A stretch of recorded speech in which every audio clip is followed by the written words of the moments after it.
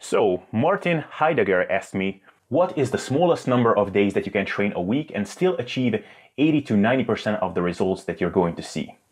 Dear Martin, I like your idea. Let's talk about it. So first of all, I just want to say that this question is really close to my heart because even though lately I've been documenting my journey as I was doing some higher volume protocols and I've been experimenting with upping the ante a little bit, just pushing the envelope a little bit more, still at heart, I'm still a guy who likes the idea of getting more results for less effort. Even though I'm training every day now with high volume and high frequency, if you've seen pictures of me on the channel, which the next time I'm getting down to 10% body fat, I swear I'll snap a few more pictures so that I can show you a bit more, not just these two that I'm putting up all the time.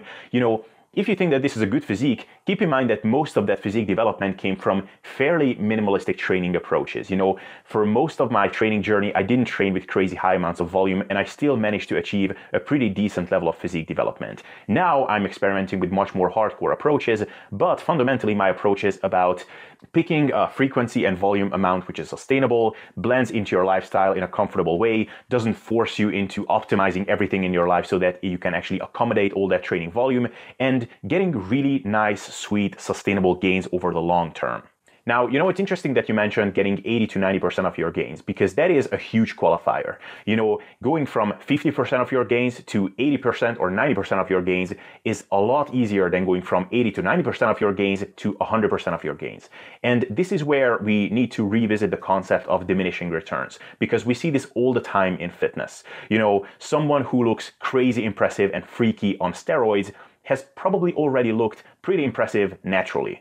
Someone who has a really impressive physique after 10 years of training probably already had, or at least could have had, a pretty impressive physique after 3 years of training. Someone who has built a crazy good physique with a super hardcore training approach probably also could have had a fairly impressive physique with a much more minimalistic approach. And conversely, if someone completely failed to build at least a somewhat impressive physique on a minimalistic approach, it is unlikely that he will turn into a freak all of a sudden if he decides to push the envelope crazy hard. Now, of course, we have to mention some threshold phenomena here.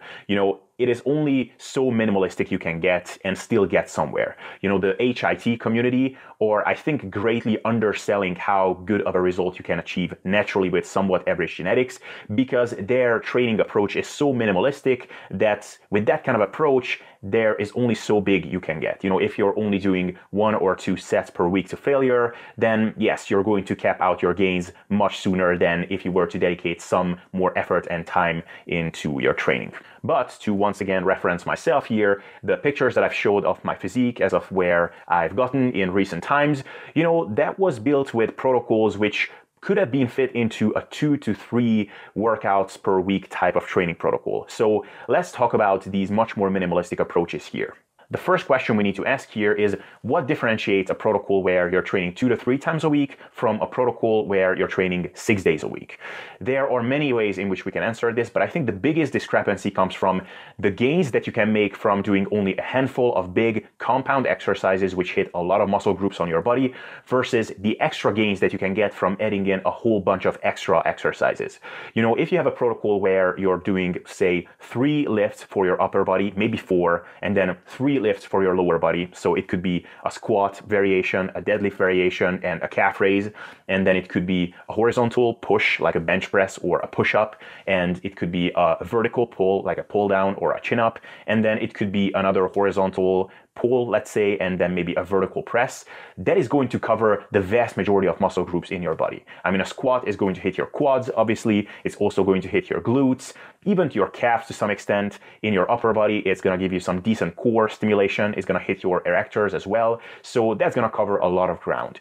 A horizontal push, like a push-up, let's say, is obviously going to hit your chest, your front delts, your triceps, even to some extent your side delts, and then also your abs. So your core is going to get some stimulation because of the stabilizing role. So you can cover a lot of ground with just doing a couple of compound lifts.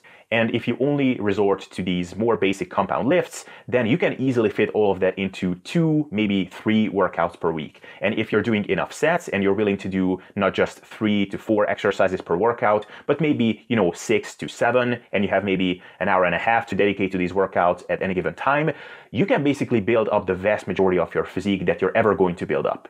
Some of the extra benefits that you will get from training, say, 5 to 6 days a week is things like shorter workouts at any given time. So maybe the quality of your workouts is going to be a bit higher. You're not going to be as fatigued in certain lifts from previous lifts that you did in the same workout.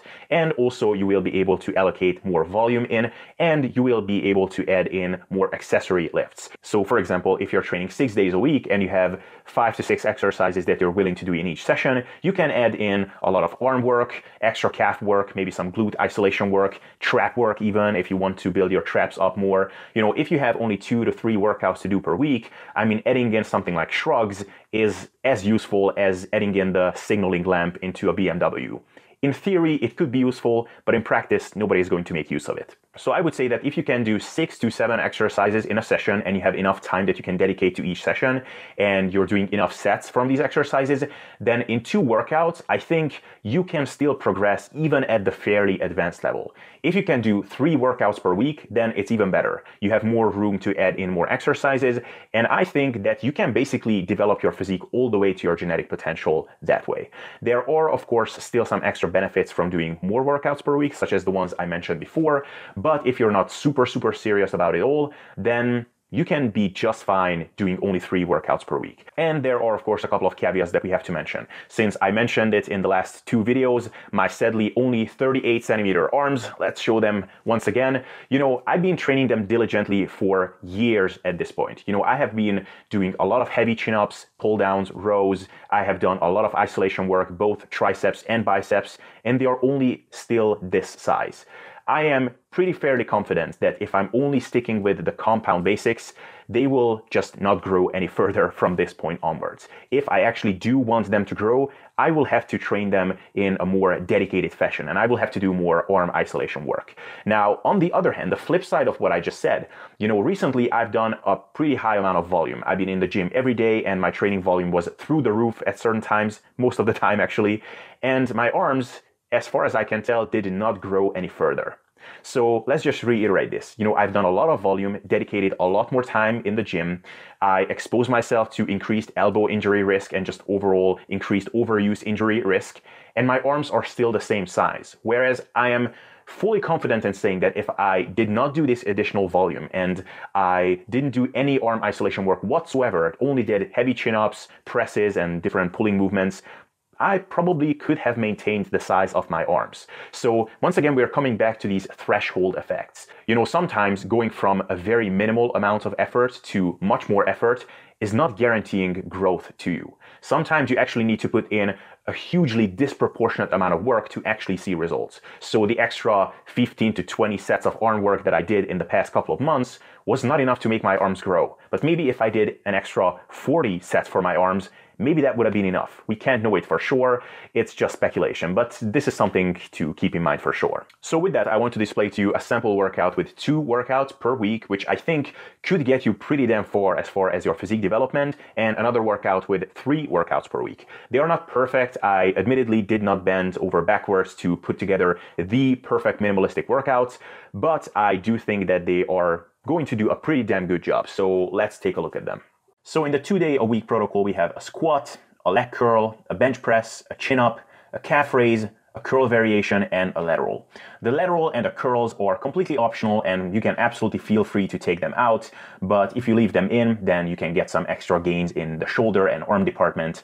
But if you're pressed on time, then the previous movements are already going to give you a fair amount of bang for your buck. The bench press and the chin-ups are going to train the majority of your muscle mass. The chin-ups are also going to hit the rear delts, and to some extent your lateral delts. So you could argue that the laterals are somewhat redundant, but if you're a guy and you really want to go for that extra shoulder blow up, then you might find them useful. Then on the second day, we have RDLs, a Bulgarian split squat, an overhead press, a pull-up, a push-up, or some other horizontal push, a calf raise again, and curls. And needless to say, once again, the curls are optional and it's also based on preference. So if for you the triceps are a bigger concern, then you could add in some tricep extensions instead of the curls, or maybe even some shrugs for traps. You can consider these slots for these exercises as optional exercise slots, which you can substitute in with whatever you want to.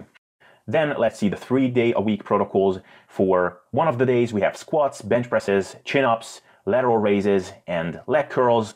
You could actually substitute the lateral raises in this case with overhead presses. You know my opinion on overhead presses. They are not as good for the side delts as a lateral raise, but they will hit more muscle mass, which can be useful when you are operating with a more minimalistic training approach. Then on the second day, you have Bulgarian split squats, but it could also be like a Smith machine, feet forward squat, or any kind of squat pattern, really. Just wanted to substitute in a different squat variation instead of the back squat to at least have some variation. Then we have push-ups, pull-ups, calf raises, and curls, or whatever isolation exercises you want to substitute in here. Then on the third day we have RDLs, leg extensions, lat prayers, which is a straight arm pull down variation, overhead presses, chest flies, and calf raises.